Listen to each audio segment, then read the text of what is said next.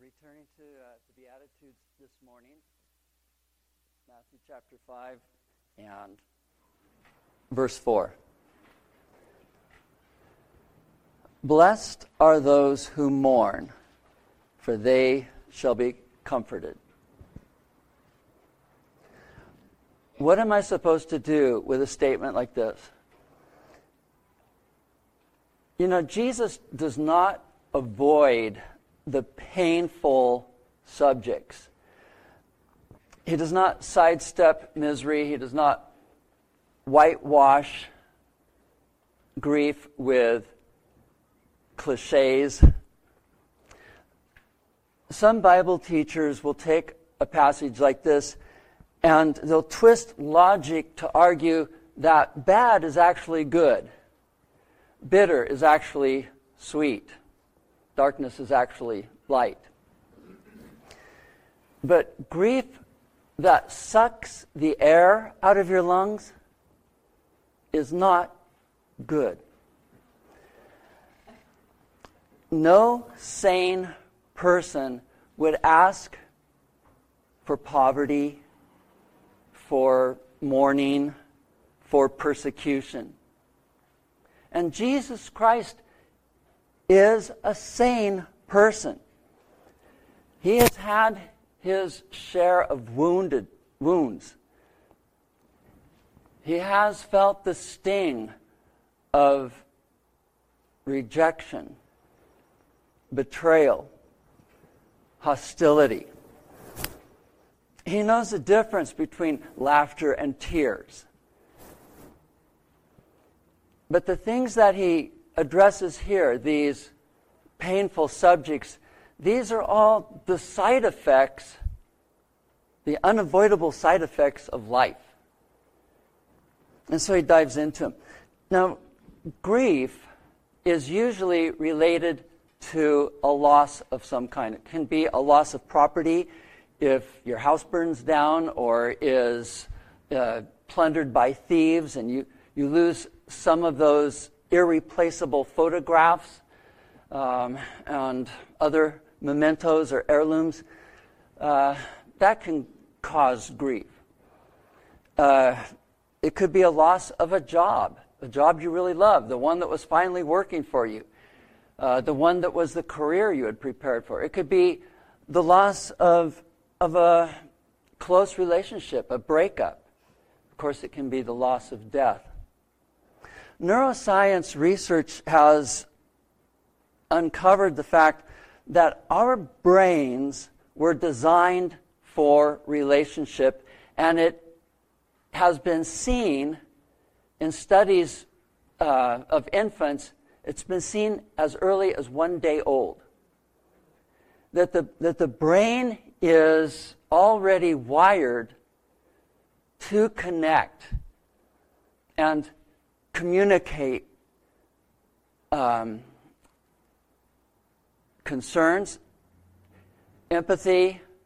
There's this responsiveness. There's this whole thing of the mirror neurons in different structures of the brain that enable one person to feel what another person is feeling. And we're born with this. Sue Johnson has said, losing that connection profoundly hurts. We know that the pain of rejection registers in the same part of the brain and is coded in the same way as physical pain.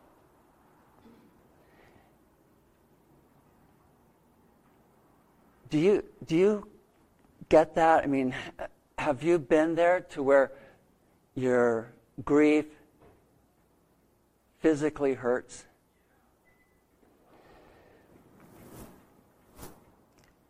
Here's how it works. If you love, you're going to grieve. If you love, you're going to suffer loss and sorrow. Now, if you don't want that pain, and naturally, we don't go looking for pain. If you don't want that pain, you have very few choices. The first choice is refuse to love. Refuse to love anyone or anything. Don't open your heart to another person. Don't get close to another person. Don't care for another person. And don't have a pet. I'm just saying, I know people, their pet was their companion. One time I mentioned something to my mom about her dog, and she said, "Shh. She doesn't know she's a dog."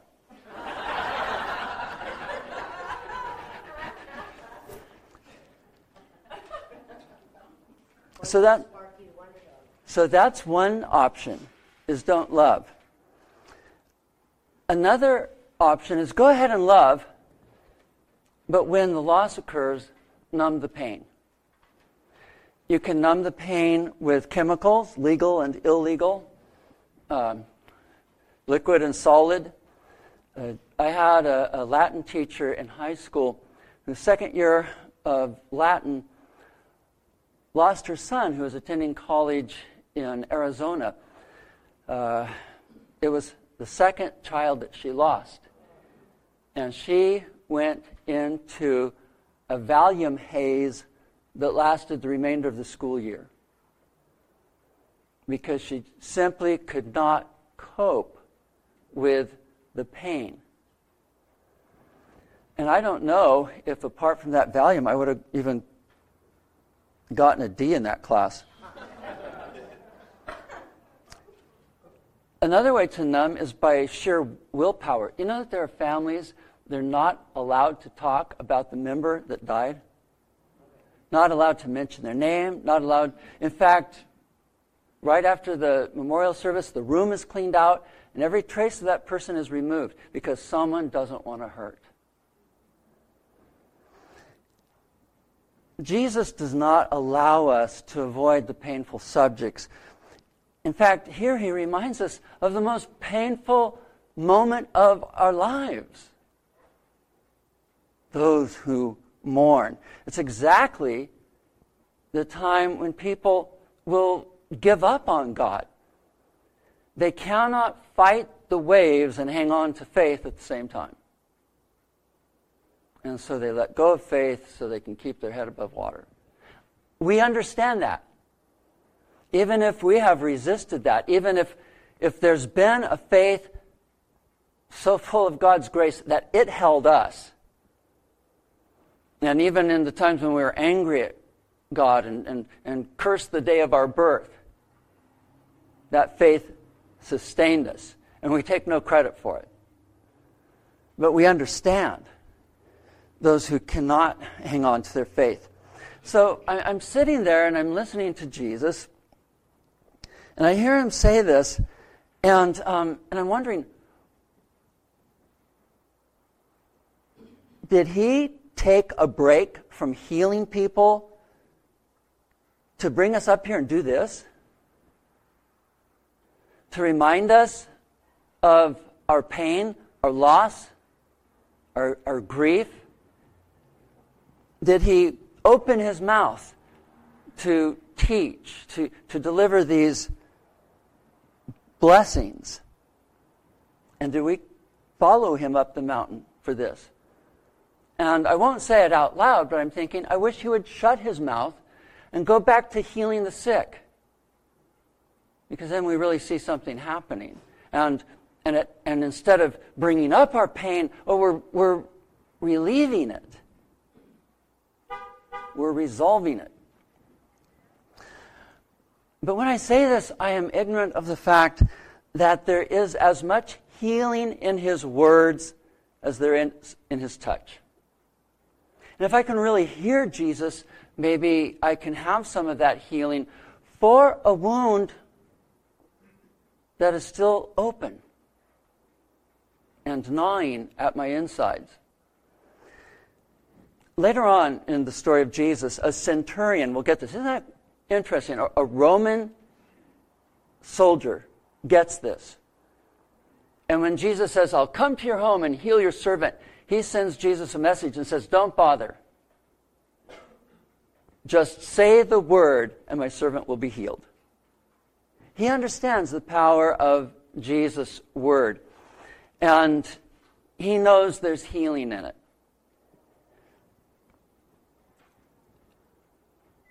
So, Jesus is healing with words. And brokenheartedness is the most common form of suffering, this soul sickness that Jesus himself describes in his own mourning as a suffering of sorrow to the point of death. It weighs on him like that. We may never know why, but there's something healing in just hearing him say, "Blessed are those who mourn." Because it's him saying it. So maybe I should not get up and leave the mountain too soon. Maybe I should hang around a while to hear him out. I've learned a few things through mourning. I've learned that there's a depth to my soul that I would have never discovered had it not been for my grief. I did not know I could feel anything that deeply.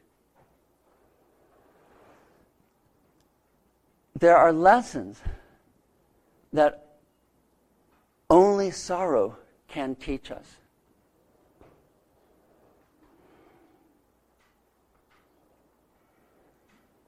I want to skip those classes, personally. I don't want to take those exams. I don't need that kind of education, right? But we don't get a choice. There are lessons we learn only through suffering. Also, there's a quality of empathy we would not otherwise acquire.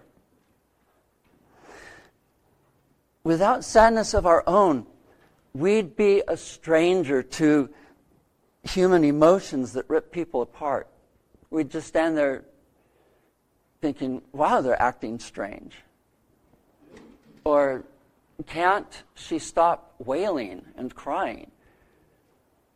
Or, it's been 3 months. Why isn't she back to bowling night with us? And without our own sorrow, we'd never get it. I'd like to say blessed are those who have never known the grief of the loss of that person who's most important in your life. Because it hurts so bad. And yet those are the people who stand by scratching their heads and have nothing to say except lame platitudes. The school of experience is the only place where you learn this kind of empathy. And if you've traveled to the valley, well, you know it now. If you've traveled through it, if you've been in it for a while, if you can say, well, I don't know that I've come out on the other side, but the pain is not as horrible as it used to be. And there are lessons I'm learning through it now, and light is finally dawning for me.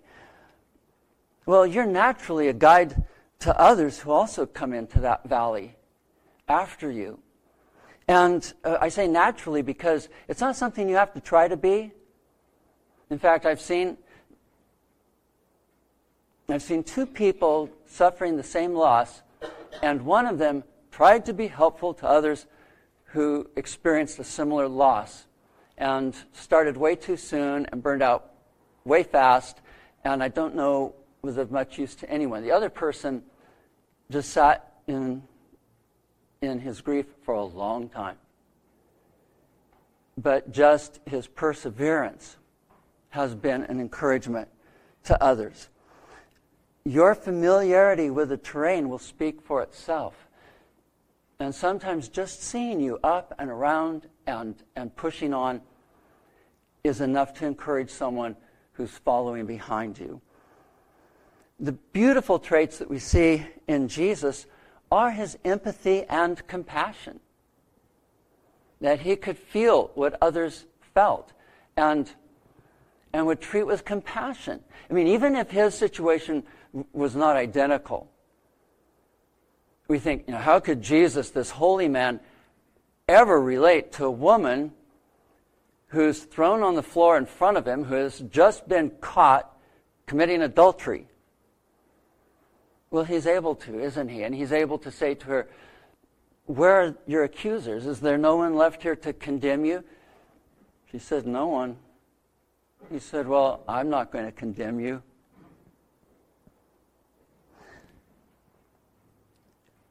Shortest verse in the Bible. 2 words. Jesus wept.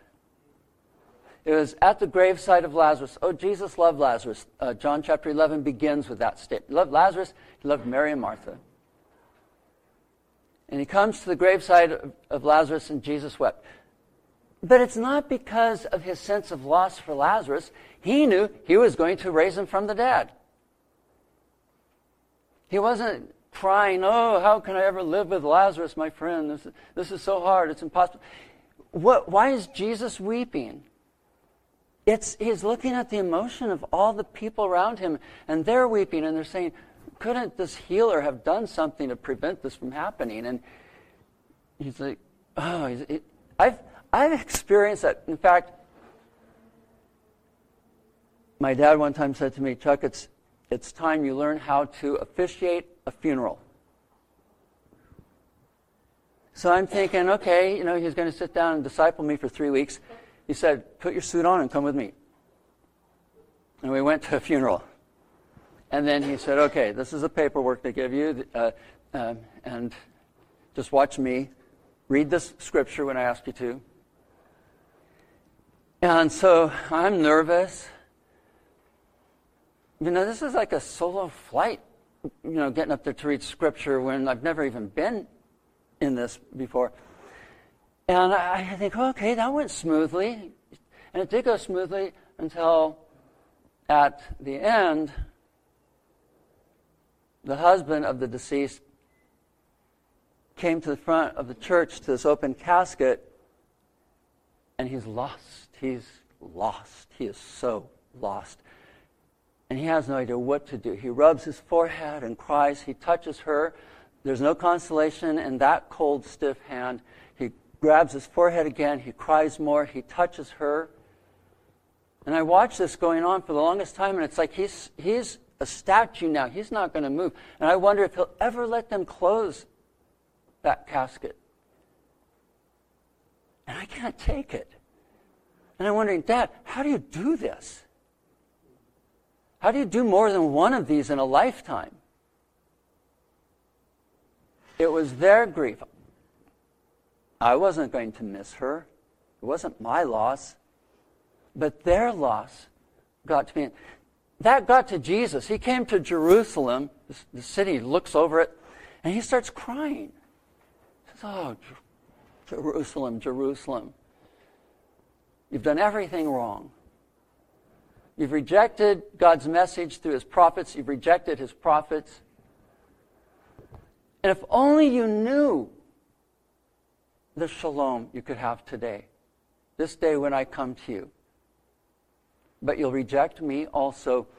And in a short time, you're going to be decimated. It could be peace. Instead, it will be war. And it breaks his heart. And this is still off in the future sometime, but it breaks his heart. And he invites us and he says, come here, and I want you to look at the world with me, and I want you to weep with me. And it's our own suffering that enables us to do that. To say, okay, I'll stand with you, Jesus, and I'll feel what you feel. Because I'll allow you to I'll allow the pain of others to access that in me. So if I'm watching a CNN report on refugees somewhere in the world, or a bomb-shattered village, and see women wailing for their lost children, something in me will respond the way Jesus responds, because I've known sorrow. I won't watch adopt a pet commercials. I draw the line there. we can hate our grief, but it's not healthy to be ashamed of it. We can hate the pain, but it's not healthy to allow guilt to attach itself to our grief. That will impede our progress with it. And many people are ashamed of their grief and they hide it. And many people allow guilt to insert itself into their grief. So they feel not only lost, but they feel like somehow it's their fault, or if they were a better person. You'll hear people all the time say, I wish I had sent her flowers when she was still alive. Now, there's just a small measure of guilt in that. I'm recognizing I could have done more to show my love or whatever. But grief has a way of stirring up guilt. What did I do wrong? What could I have done differently? How could I have prevented this? And then sorrow tends to make other people feel uncomfortable. And people don't want to hang out too long with someone who is going through a sad period of their life. It's okay at the memorial service, and it's okay a couple weeks after, but when it's a year after? A friend of mine said a year after his son was killed in a car accident, he said, I still haven't gone into his room. I walk by the door and I see his little tennis shoe on the floor, and I can't do it.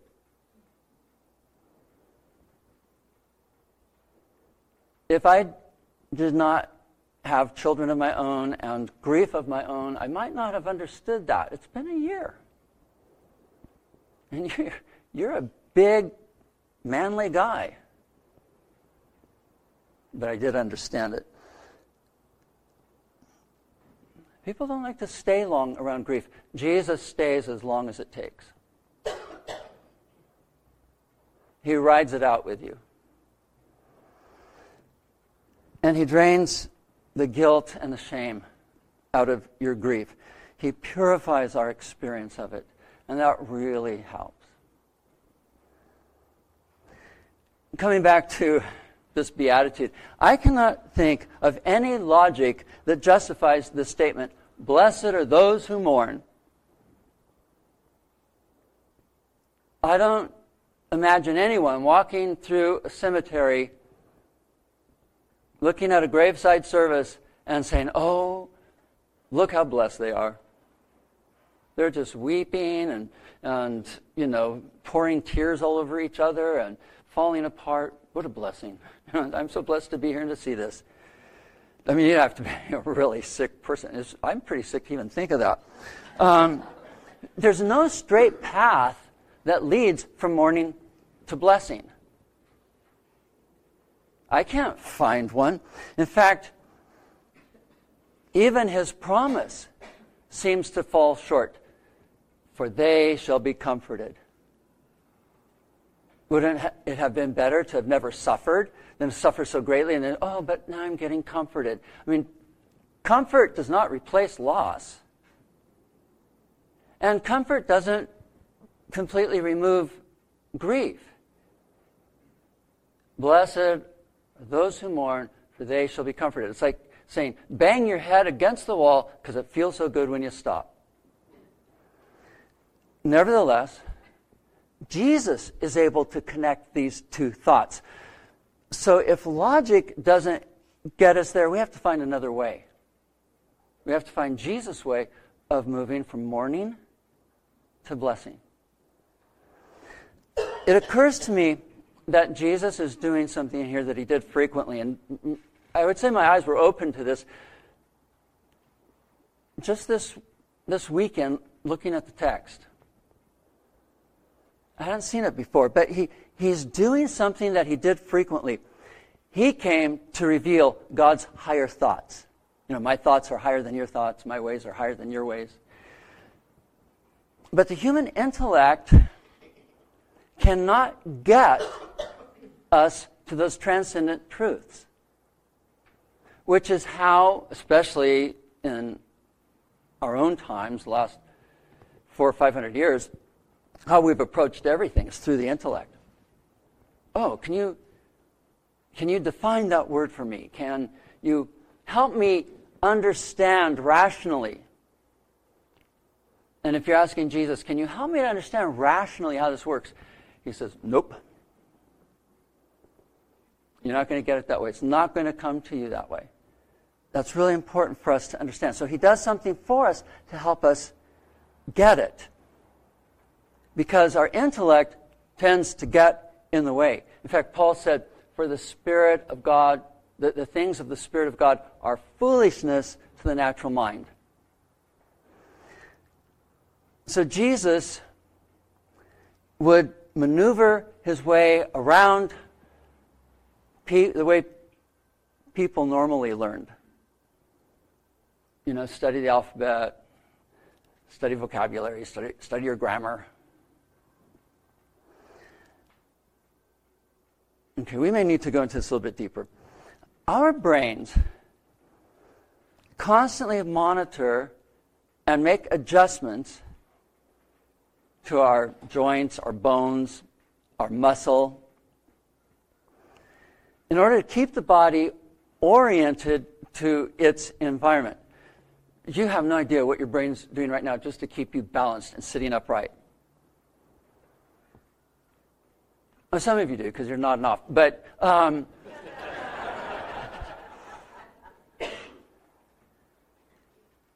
brain is constantly orienting us so that we can maintain our posture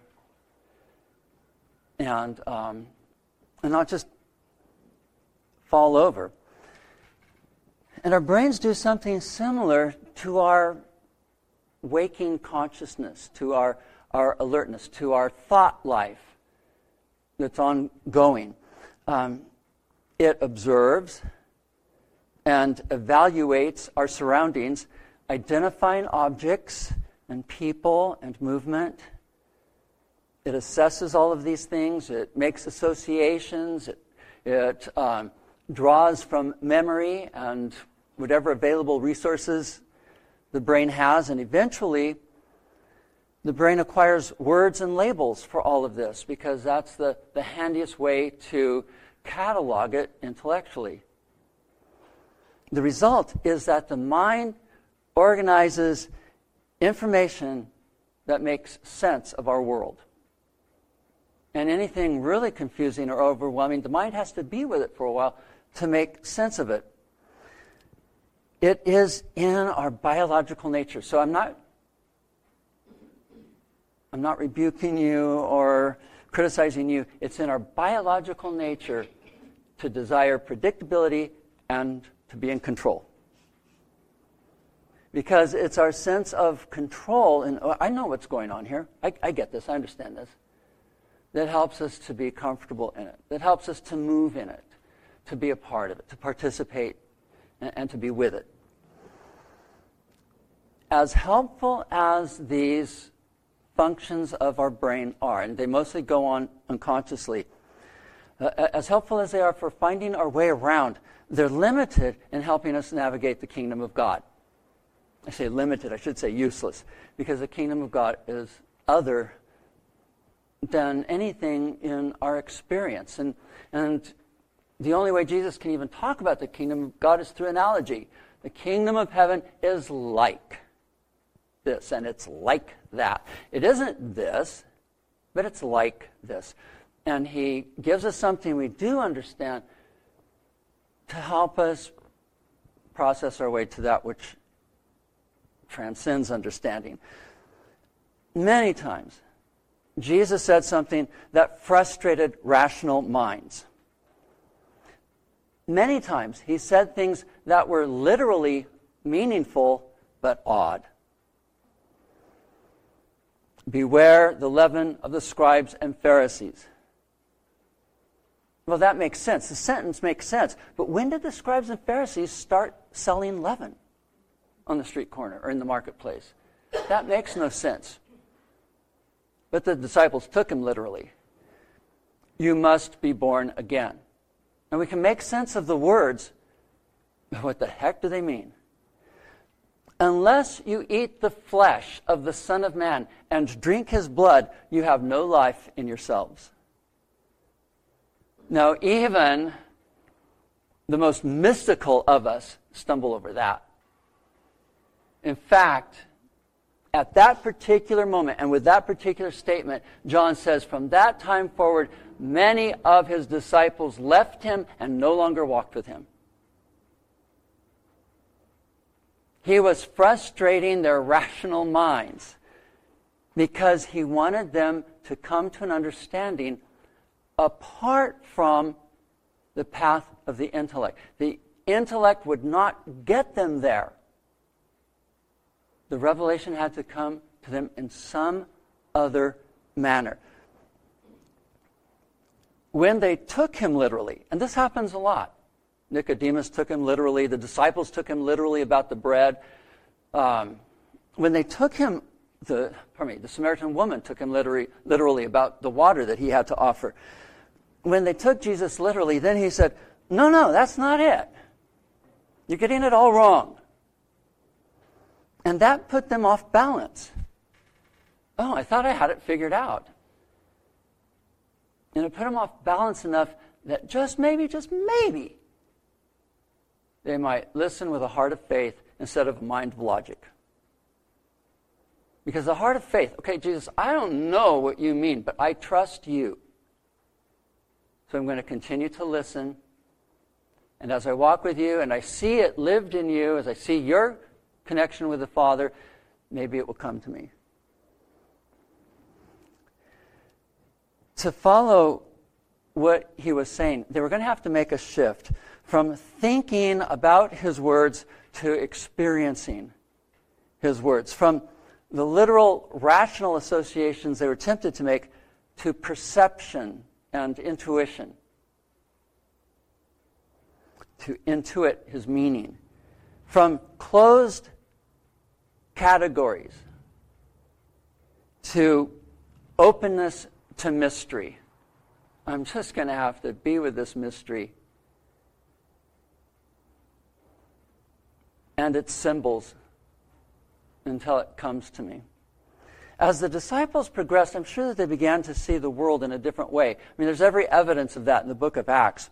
They saw it radiate with a new aliveness, with flashes of beauty they hadn't seen before, with all the things that the leaders of Christian spirituality and church history have talked about. And eventually, they were no longer afraid of sadness, no longer afraid of pain, no longer afraid of death. They found that perfect peace in Jesus Christ.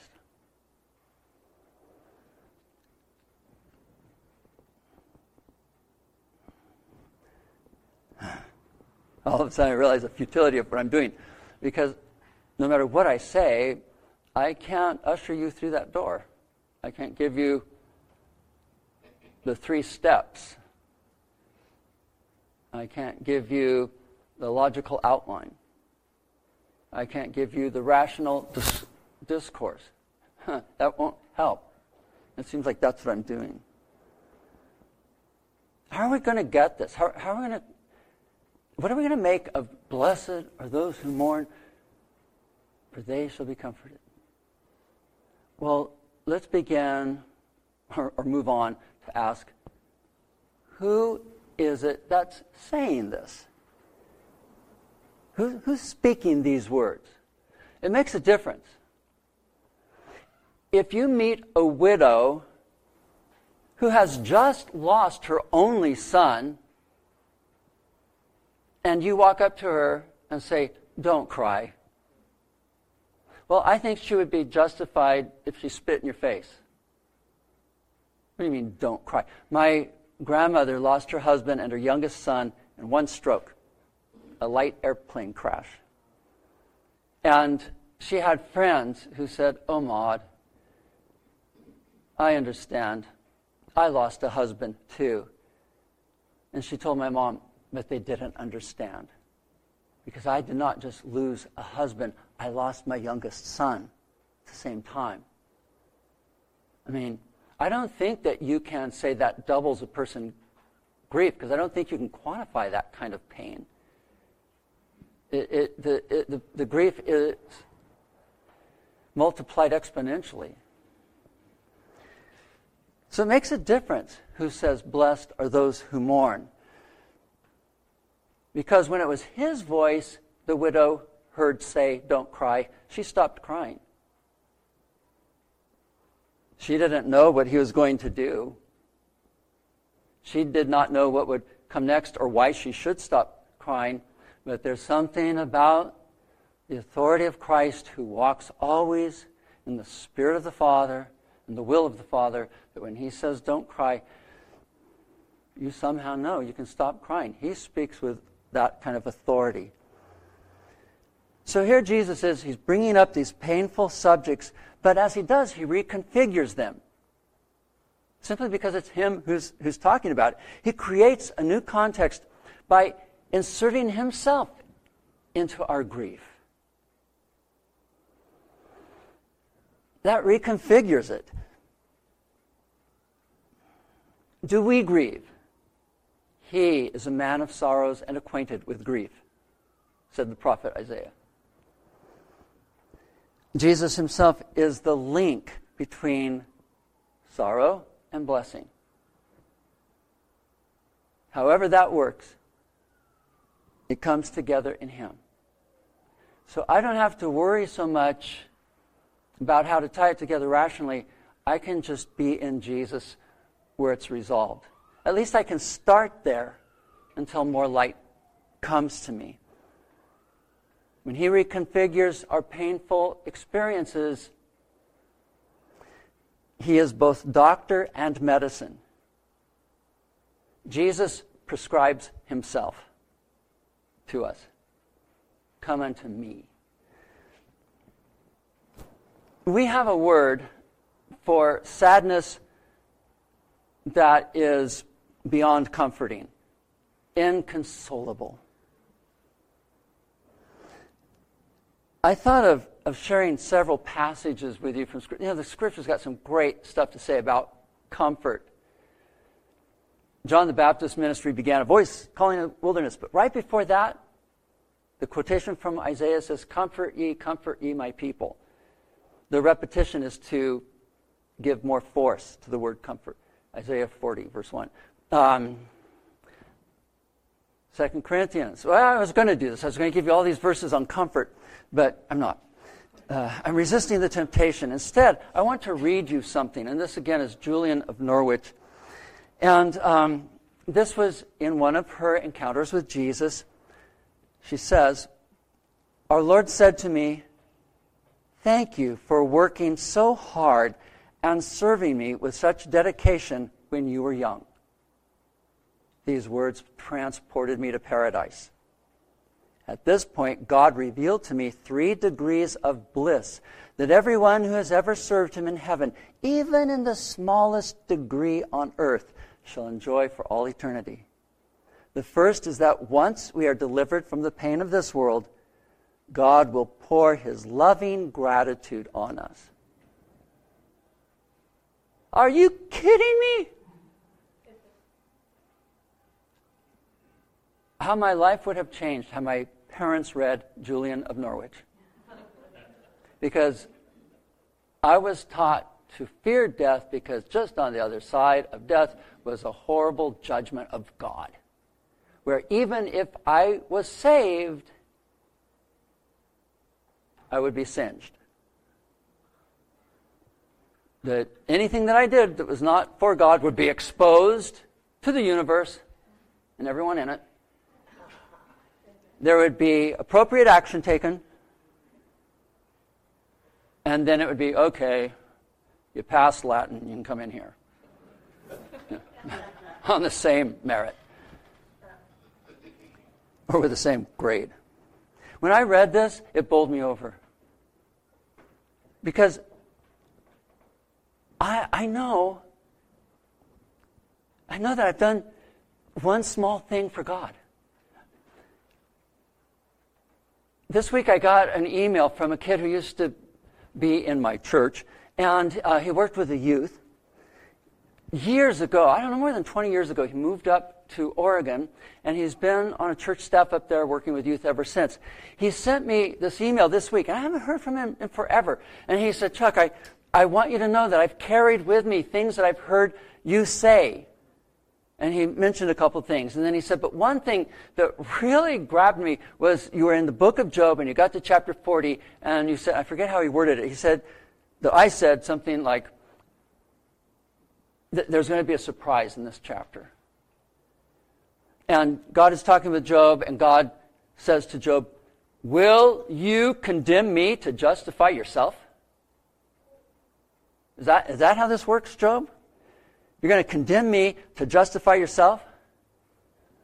And I said, we cannot condemn God to justify ourselves. But He can. God can take the cross to bring us justification. He said, that word has been with me ever since. Well, our pastor asked me to throw together this little play for the church, taking all of the key passages, the key verses in Job's argument with his friends, and then wrap it all up at the end. And he said, so that's what I did. And then Job's final conversation with God, I ended with that. Job, will you condemn me to justify yourself? You can't do that, but I can. And then he says, then the shawl that God is under, he removes. A crown of thorns is placed on him, and he holds out his hands. And he said, you could hear people going, oh. He told me of a woman who had just lost a daughter, an adult daughter, and who emailed him following that to tell him what it meant to him. So I said something that went into his heart and came out years later and created ripples in a place I've never been, among people I've never met. I still find it hard to think God's going to say, thank you, Chuck. I still find it hard to see him like running up to me and saying, thank you, thank you, thank you. Because you have no idea whose life was touched by this simple thing. It didn't cost me anything to say that. Okay, so maybe you're getting it. But the idea that God would thank us for loving Him, for trusting Him. You trust me. I know it was hard. I let it be hard for you. And you trusted me through it. Thank you. Can you hear that? Can you hear God say, thank you for walking with my son Jesus. Thank you for believing in Him. Thank you for being His disciple. Well done. Well done. He does say that, well done. And if Jesus' description of the prodigal father is anything like our Heavenly Father, then we can imagine Him coming to us first thing we get to heaven saying, I just want to thank you. Jesus Christ, who stands between heaven and earth, life and death, love and loss, Jesus Christ is Himself our comfort. And therefore, He is our blessing. Would you stand with me, please?